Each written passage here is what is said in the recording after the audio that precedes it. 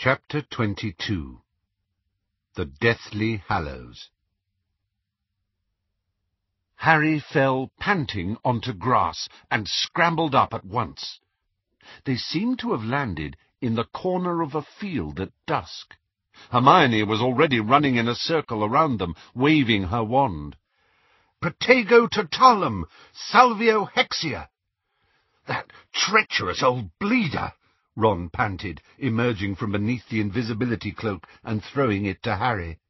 "Hermione, you're a genius, a total genius. I can't believe we got out of that." "Cave inimicum! Didn't I say it was an irrumpant horn? Didn't I tell him? And now his house has been blown apart." "Serves him right," said Ron, examining his torn jeans and the cuts to his legs. "What do you reckon they'll do to him?" "Oh, I hope they don't kill him," groaned Hermione.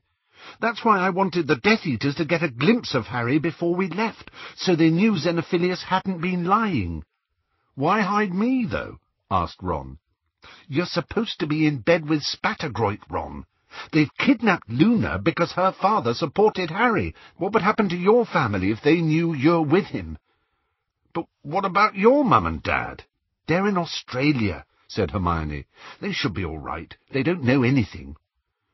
"You're a genius," Ron repeated, looking awed. "Yeah, you are, Hermione," agreed Harry fervently. "I don't know what we'd do without you." She beamed, but became solemn at once. "What about Luna?" "Well, if they're telling the truth and she's still alive," began Ron. "Don't say that, don't say it," squealed Hermione. "She must be alive, she must." "Then she'll be in Azkaban, I expect," said Ron. "Whether she survives the place, though. Loads don't." "She will," said Harry. He could not bear to contemplate the alternative. "She's tough, Luna. Much tougher than you'd think. She's probably teaching all the inmates about rackspurts and nargles." "I hope you're right," said Hermione. She passed a hand over her eyes. "I'd feel so sorry for Xenophilius if he hadn't just tried to sell us to the Death Eaters, yeah," said Ron. They put up the tent and retreated inside it, where Ron made them tea. After their narrow escape, the chilly, musty old place felt like home, safe, familiar, and friendly. "Oh, why did we go there?" groaned Hermione after a few minutes' silence.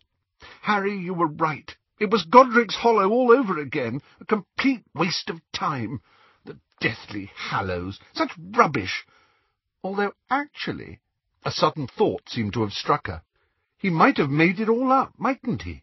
He probably doesn't believe in the Deathly Hallows at all. He just wanted to keep us talking until the Death Eaters arrived." "I don't think so," said Ron. "It's a damn sight harder making stuff up when you're under stress than you'd think. I found that out when the Snatchers caught me. It was much easier pretending to be Stan, because I knew a bit about him, than inventing a whole new person. Old Lovegood was under loads of pressure, trying to make sure we stayed put. I reckon he told us the truth, or what he thinks is the truth, just to keep us talking." "Well, I don't suppose it matters," sighed Hermione. "Even if he was being honest, I never heard such a lot of nonsense in all my life." "Hang on, though," said Ron. "The Chamber of Secrets was supposed to be a myth, wasn't it?"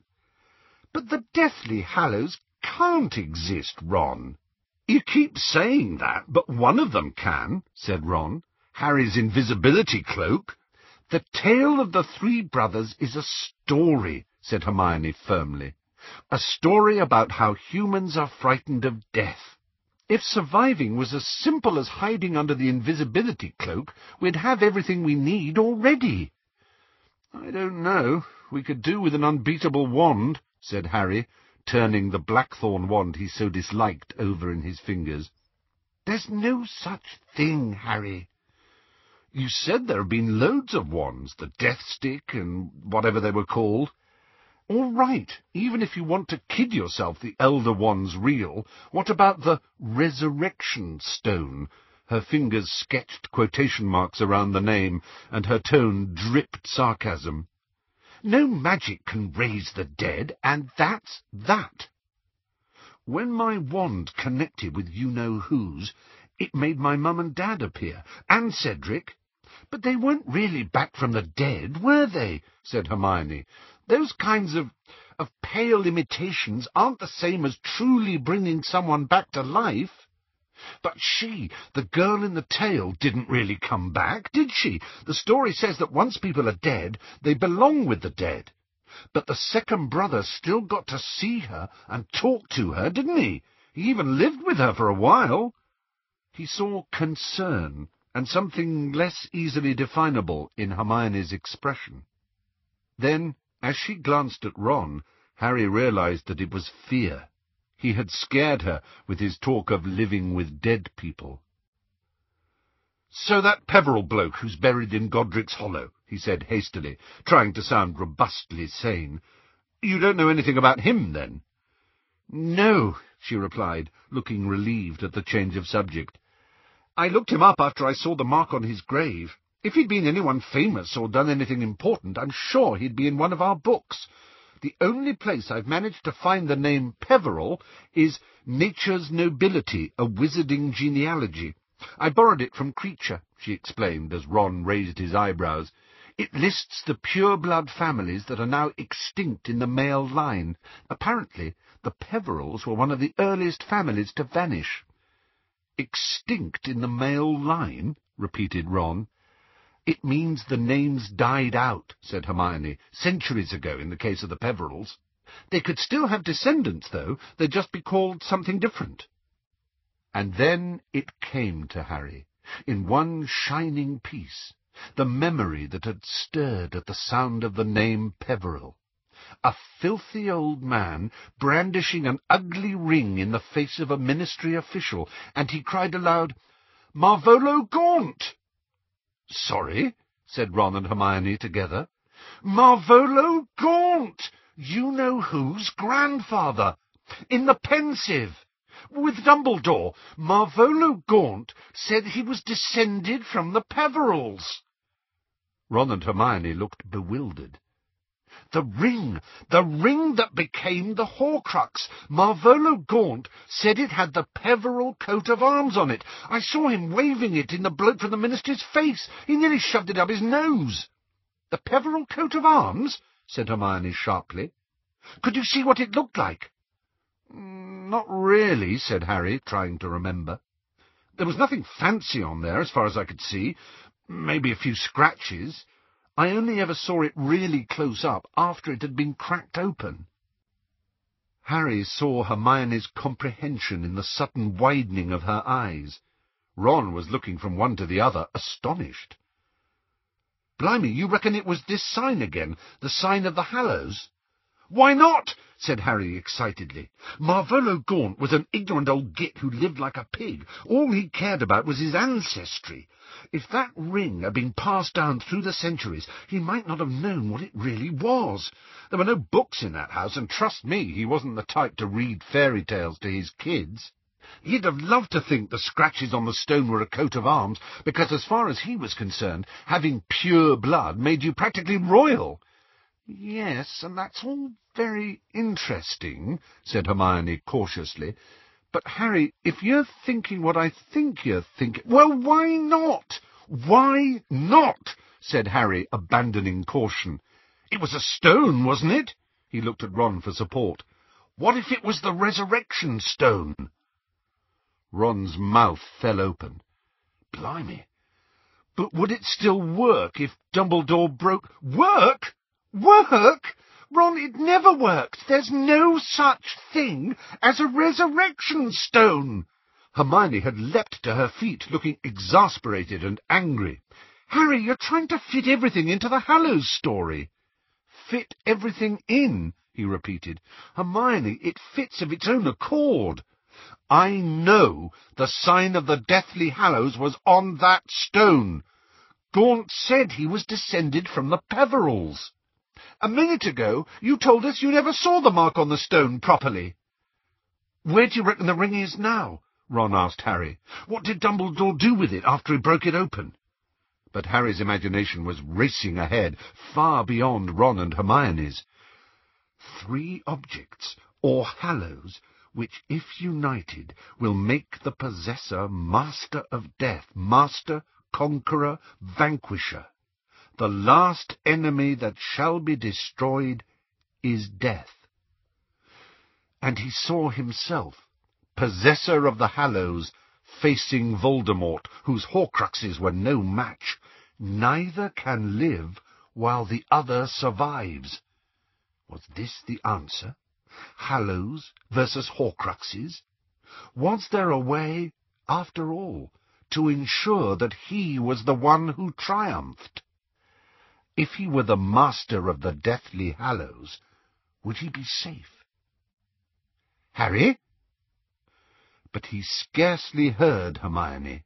He had pulled out his invisibility cloak and was running it through his fingers. The cloth supple as water, light as air. He had never seen anything to equal it in his nearly 7 years in the wizarding world. The cloak was exactly what Xenophilius had described.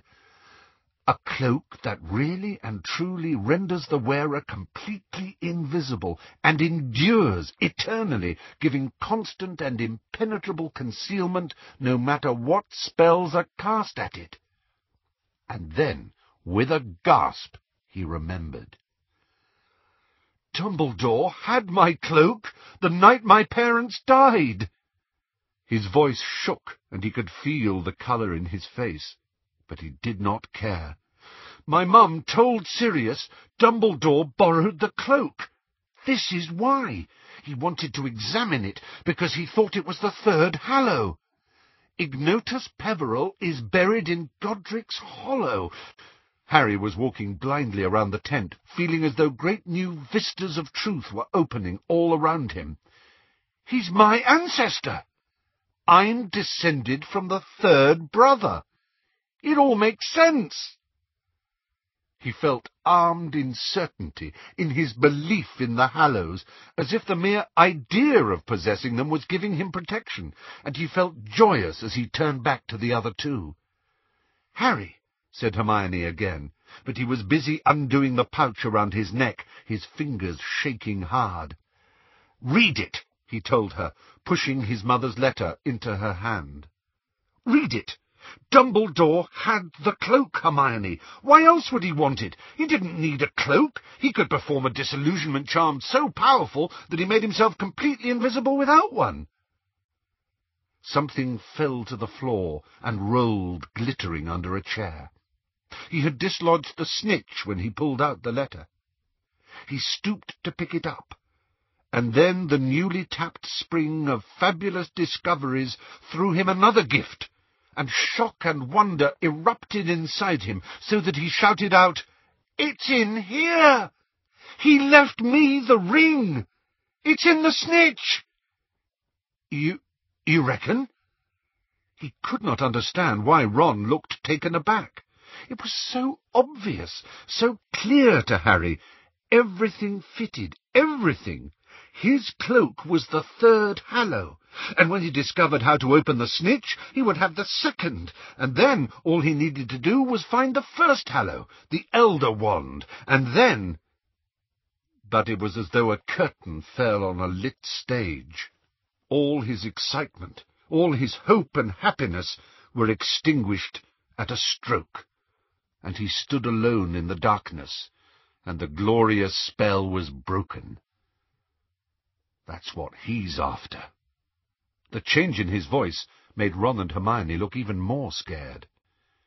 You know who's after the Elder Wand. He turned his back on their strained, incredulous faces. He knew it was the truth. It all made sense. Voldemort was not seeking a new wand. He was seeking an old wand. A very old wand indeed. Harry walked to the entrance of the tent, forgetting about Ron and Hermione as he looked out into the night, thinking. Voldemort had been raised in a Muggle orphanage. Nobody could have told him the tales of Beedle the Bard when he was a child, any more than Harry had heard them. Hardly any wizards believed in the Deathly Hallows. Was it likely that Voldemort knew about them? Harry gazed into the darkness. If Voldemort had known about the Deathly Hallows, surely he would have sought them, done anything to possess them, 3 objects that made the possessor master of death. If he had known about the Deathly Hallows, he might not have needed Horcruxes in the first place. Didn't the simple fact that he had taken a Hallow and turned it into a Horcrux demonstrate that he did not know this last great wizarding secret?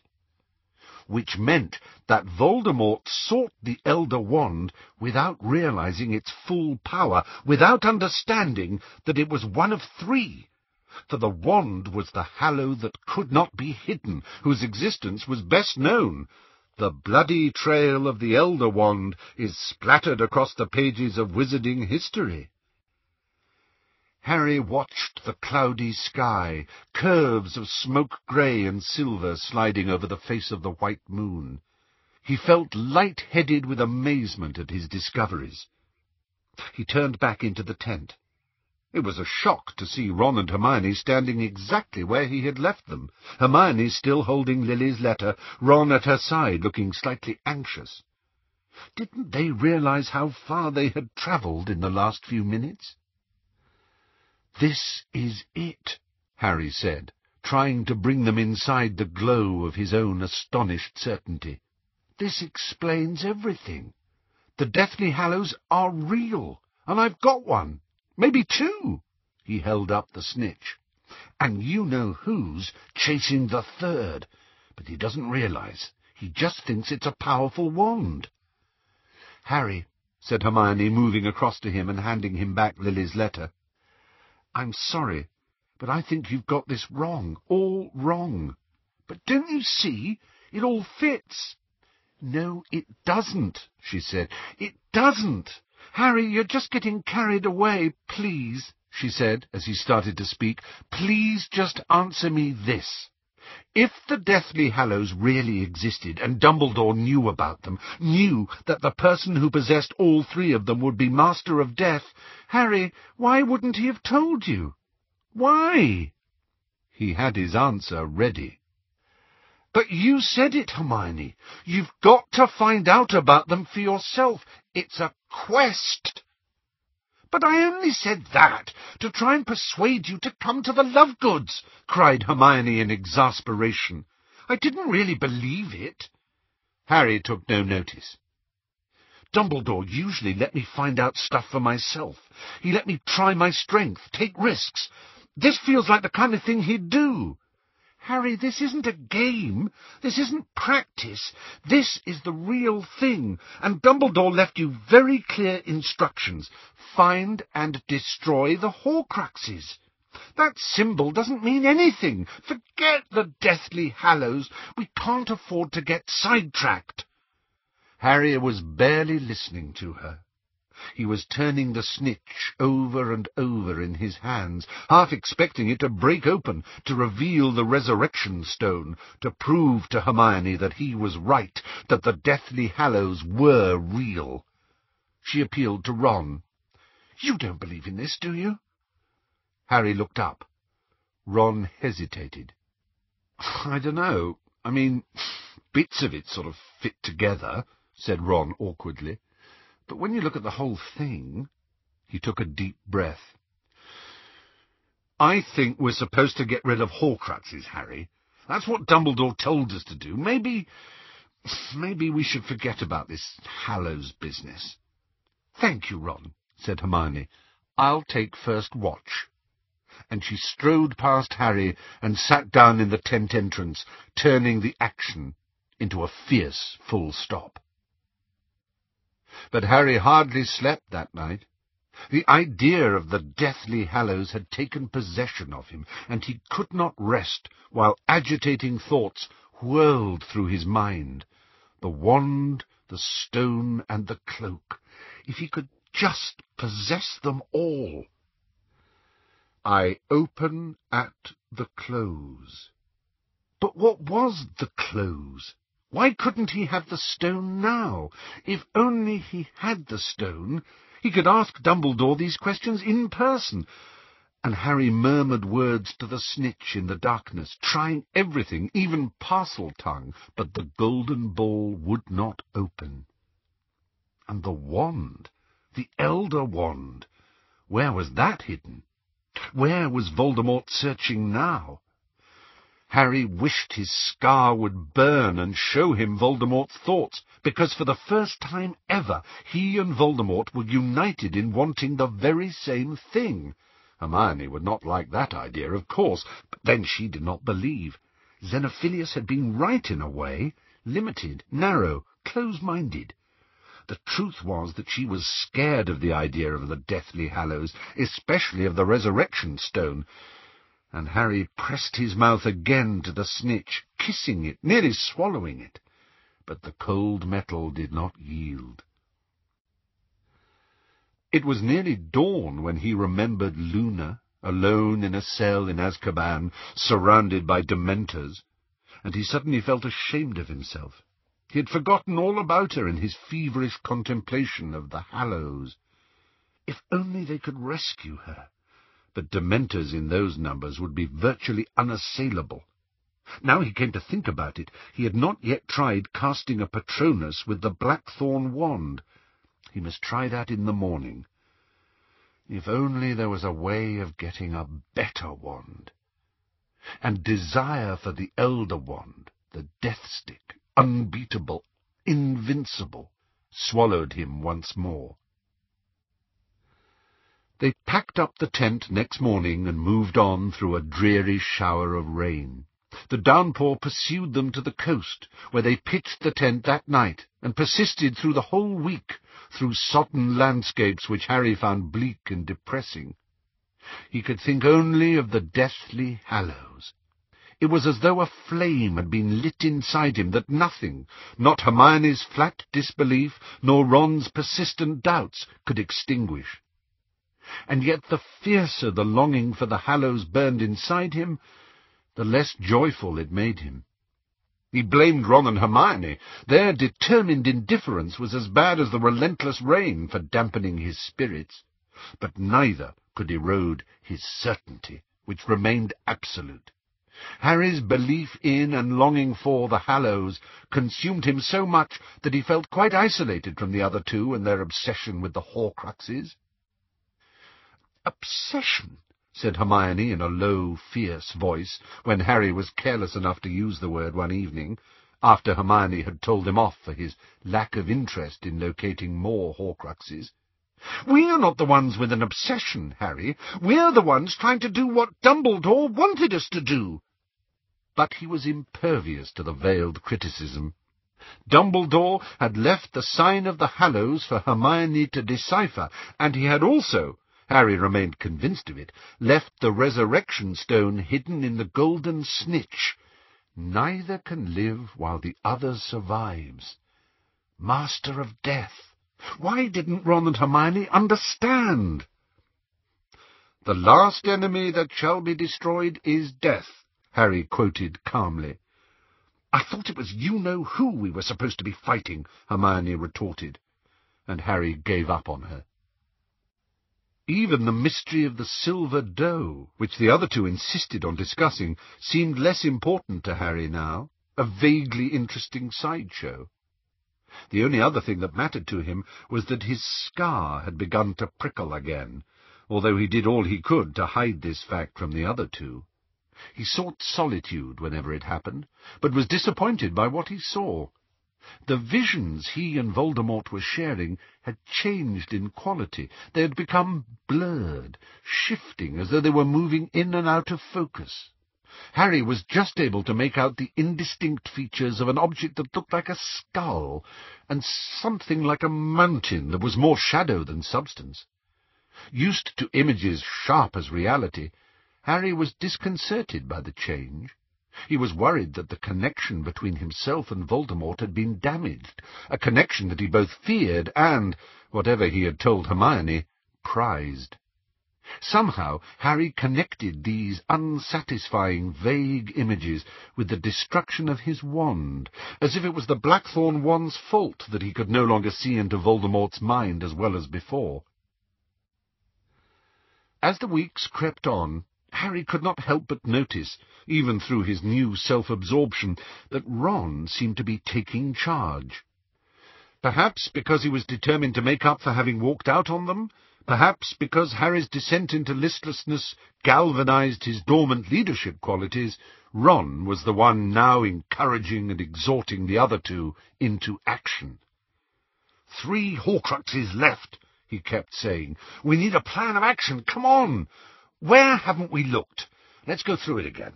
The orphanage, Diagon Alley, Hogwarts, the Riddle House, Borgin and Burke's, Albania, every place that they knew Tom Riddle had ever lived or worked, visited or murdered in, Ron and Hermione raked over them again, Harry joining in only to stop Hermione pestering him. He would have been happy to sit alone in silence, trying to read Voldemort's thoughts, to find out more about the Elder Wand. But Ron insisted on journeying to ever more unlikely places, simply, Harry was aware, to keep them moving. You never know, was Ron's constant refrain. Upper Flagley is a wizarding village. He might have wanted to live there. Let's go and have a poke around. These frequent forays into wizarding territory brought them within occasional sight of snatchers. Some of them are supposed to be as bad as Death Eaters, said Ron. The lot that got me were a bit pathetic, but Bill reckons some of them are really dangerous. They said on Potter Watch— On what? Said Harry. Potter Watch. Didn't I tell you that's what it was called? The programme I keep trying to get on the radio, the only one that tells the truth about what's going on. Nearly all the programmes are following you-know-who's line, all except Potter Watch. I really want you to hear it, but it's tricky tuning in. Ron spent evening after evening using his wand to beat out various rhythms on top of the wireless while the dials whirled. Occasionally they would catch snatches of advice on how to treat dragon pox, and once a few bars of A Cauldron Full of Hot, Strong Love.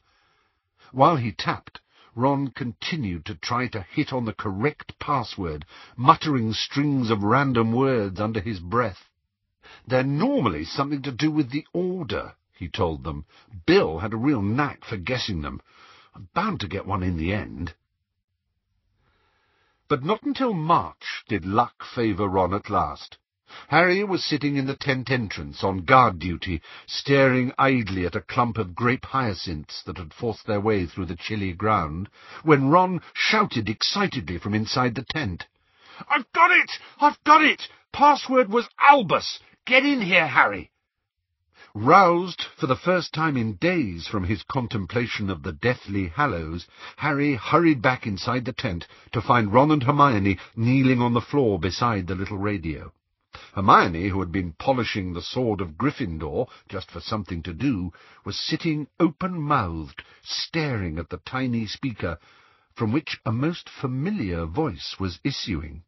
"Apologise for our temporary absence from the airwaves, which was due to a number of house calls in our area by those charming Death Eaters." "But that's Lee Jordan," said Hermione. "I know," beamed Ron. "Cool, eh?" "Now found ourselves another secure location," Lee was saying, "and I'm pleased to tell you that 2 of our regular contributors have joined me here this evening. Evening, boys." "Hi." "Evening, River." "River, that's Lee," Ron explained. "They've all got code names, but you can usually tell—" "Shh," said Hermione again. "But before we hear from Royal and Romulus," Lee went on, "let's take a moment to report those deaths that the Wizarding Wireless Network News and the Daily Prophet don't think important enough to mention. It is with great regret that we inform our listeners of the murders of Ted Tonks and Dirk Cresswell." Harry felt a sick swooping in his belly. He, Ron and Hermione gazed at one another in horror. A goblin by the name of Gornook was also killed. It is believed that Muggle-born Dean Thomas and a second goblin, both believed to have been travelling with Tonks, Cresswell and Gornook, may have escaped. If Dean is listening, or if anyone has any knowledge of his whereabouts, his parents and sisters are desperate for news. Meanwhile, in Gadley, a Muggle family of 5 has been found dead in their home. Muggle authorities are attributing the deaths to a gas leak, but members of the Order of the Phoenix inform me that it was the killing curse. More evidence, as if it were needed, of the fact that Muggle slaughter is becoming little more than a recreational sport under the new regime. Finally, We regret to inform our listeners that the remains of Bathilda Bagshot have been discovered in Godric's Hollow. The evidence is that she died several months ago. The Order of the Phoenix informs us that her body showed unmistakable signs of injuries inflicted by dark magic.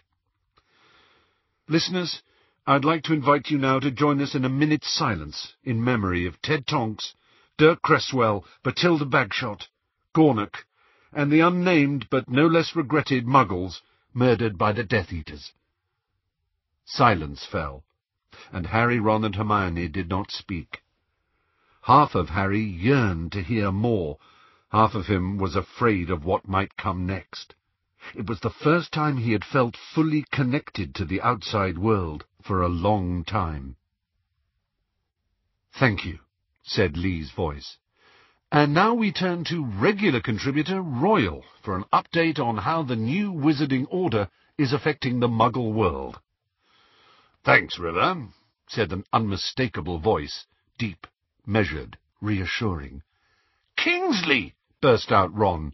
"We know," said Hermione, hushing him. "Muggles remain ignorant of the source of their suffering as they continue to sustain heavy casualties," said Kingsley. "However, we continue to hear truly inspirational stories of wizards and witches risking their own safety to protect Muggle friends and neighbours, often without the Muggles' knowledge. I'd like to appeal to all our listeners to emulate their example, perhaps by casting a protective charm over any Muggle dwellings in your street. Many lives could be saved if such simple measures are taken." "And what would you say, Royal, to those listeners who reply that in these dangerous times it should be wizards first?" asked Lee. "I'd say that it's one short step from wizards first to purebloods first, and then to Death Eaters," replied Kingsley. "We're all human, aren't we?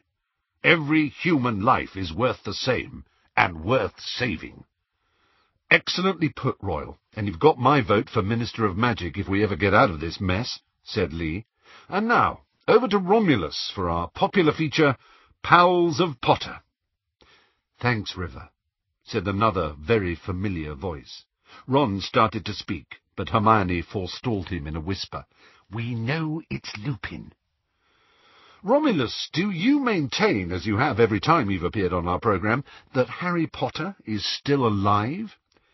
"I do," said Lupin firmly. "There is no doubt at all in my mind that his death would be proclaimed as widely as possible by the Death Eaters if it had happened, because it would strike a deadly blow at the morale of those resisting the new regime. The boy who lived remains a symbol of everything for which we are fighting: the triumph of good, the power of innocence, the need to keep resisting." A mixture of gratitude and shame welled up in Harry. Had Lupin forgiven him, then, for the terrible things he had said when they had last met? "And what would you say to Harry if you knew he was listening, Romulus?" "I'd tell him we're all with him in spirit," said Lupin, then hesitated slightly. "And I'd tell him to follow his instincts, which are good and nearly always right." Harry looked at Hermione, whose eyes were full of tears. "Nearly always right," she repeated. "Oh, didn't I tell you?" said Ron in surprise.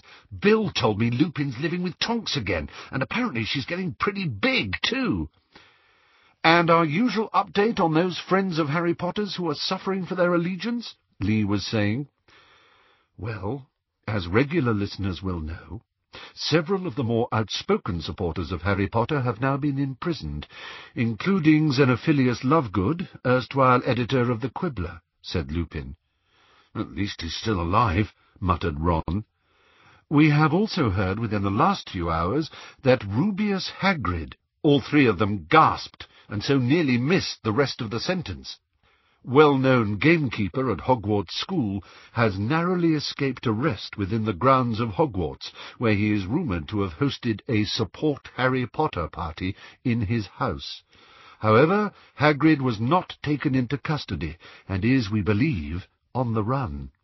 I suppose it helps when escaping from Death Eaters, if you've got a 16-foot-high half-brother?" asked Lee. "It would tend to give you an edge," agreed Lupin gravely.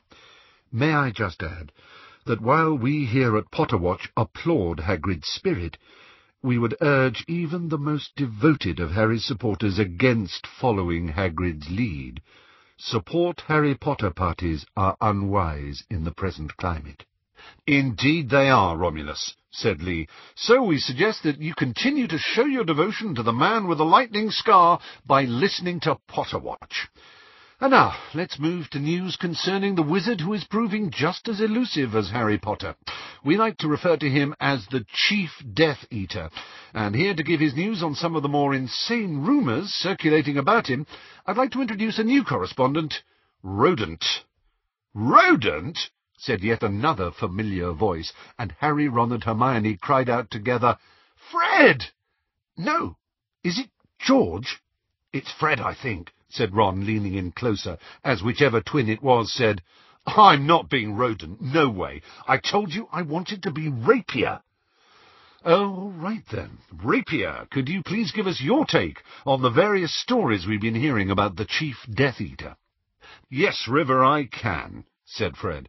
"As our listeners will know, unless they've taken refuge at the bottom of a garden pond or somewhere similar, You-Know-Who's strategy of remaining in the shadows is creating a nice little climate of panic. Mind you, if all the alleged sightings of him are genuine, we must have a good 19 You-Know-Who's running around the place." "Which suits him, of course," said Kingsley. "The air of mystery is creating more terror than actually showing himself." "Agreed," said Fred. "So, people, let's try and calm down a bit. Things are bad enough without inventing stuff as well. For instance, this new idea that You-Know-Who can kill with a single glance from his eyes. That's a basilisk, listeners. One simple test. Check whether the thing that's glaring at you has got legs. If it has, it's safe to look into its eyes, although if it really is You-Know-Who, that's still likely to be the last thing you ever do." For the first time in weeks and weeks, Harry was laughing. He could feel the weight of tension leaving him. "And the rumours that he keeps being sighted abroad?" asked Lee. "Well, who wouldn't want a nice little holiday after all the hard work he's been putting in?" asked Fred. "Point is, people, don't get lulled into a false sense of security, thinking he's out of the country. Maybe he is. Maybe he isn't, but the fact remains he can move faster than Severus Snape confronted with shampoo when he wants to, so don't count on him being a long way away if you're planning on taking any risks. I never thought I'd hear myself say it, but safety first." "Thank you very much for those wise words, Rapier," said Lee.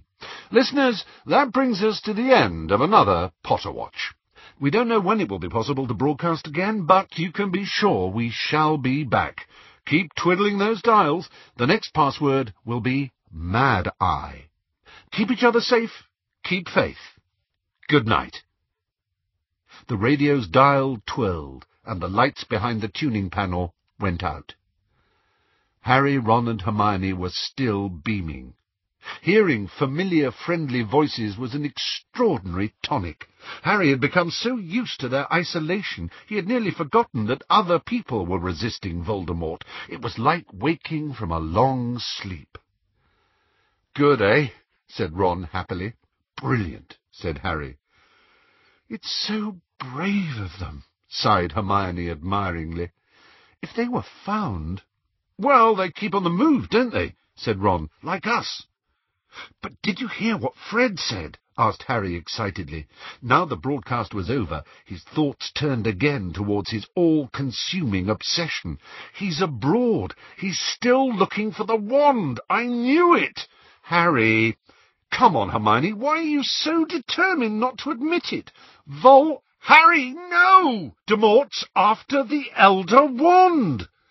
"The name's taboo!" Ron bellowed, leaping to his feet as a loud crack sounded outside the tent. "I told you, Harry! I told you we can't say it any more! We've got to put the protection back around us, quickly! It's how they find—" But Ron stopped talking. And Harry knew why. The sneakoscope on the table had lit up and begun to spin. They could hear voices coming nearer and nearer, rough, excited voices. Ron pulled the deluminator out of his pocket and clicked it. Their lamps went out. "Come out of there with your hands up," came a rasping voice through the darkness. "We know you're in there. You've got 6 wands pointing at you, and we don't care who we curse."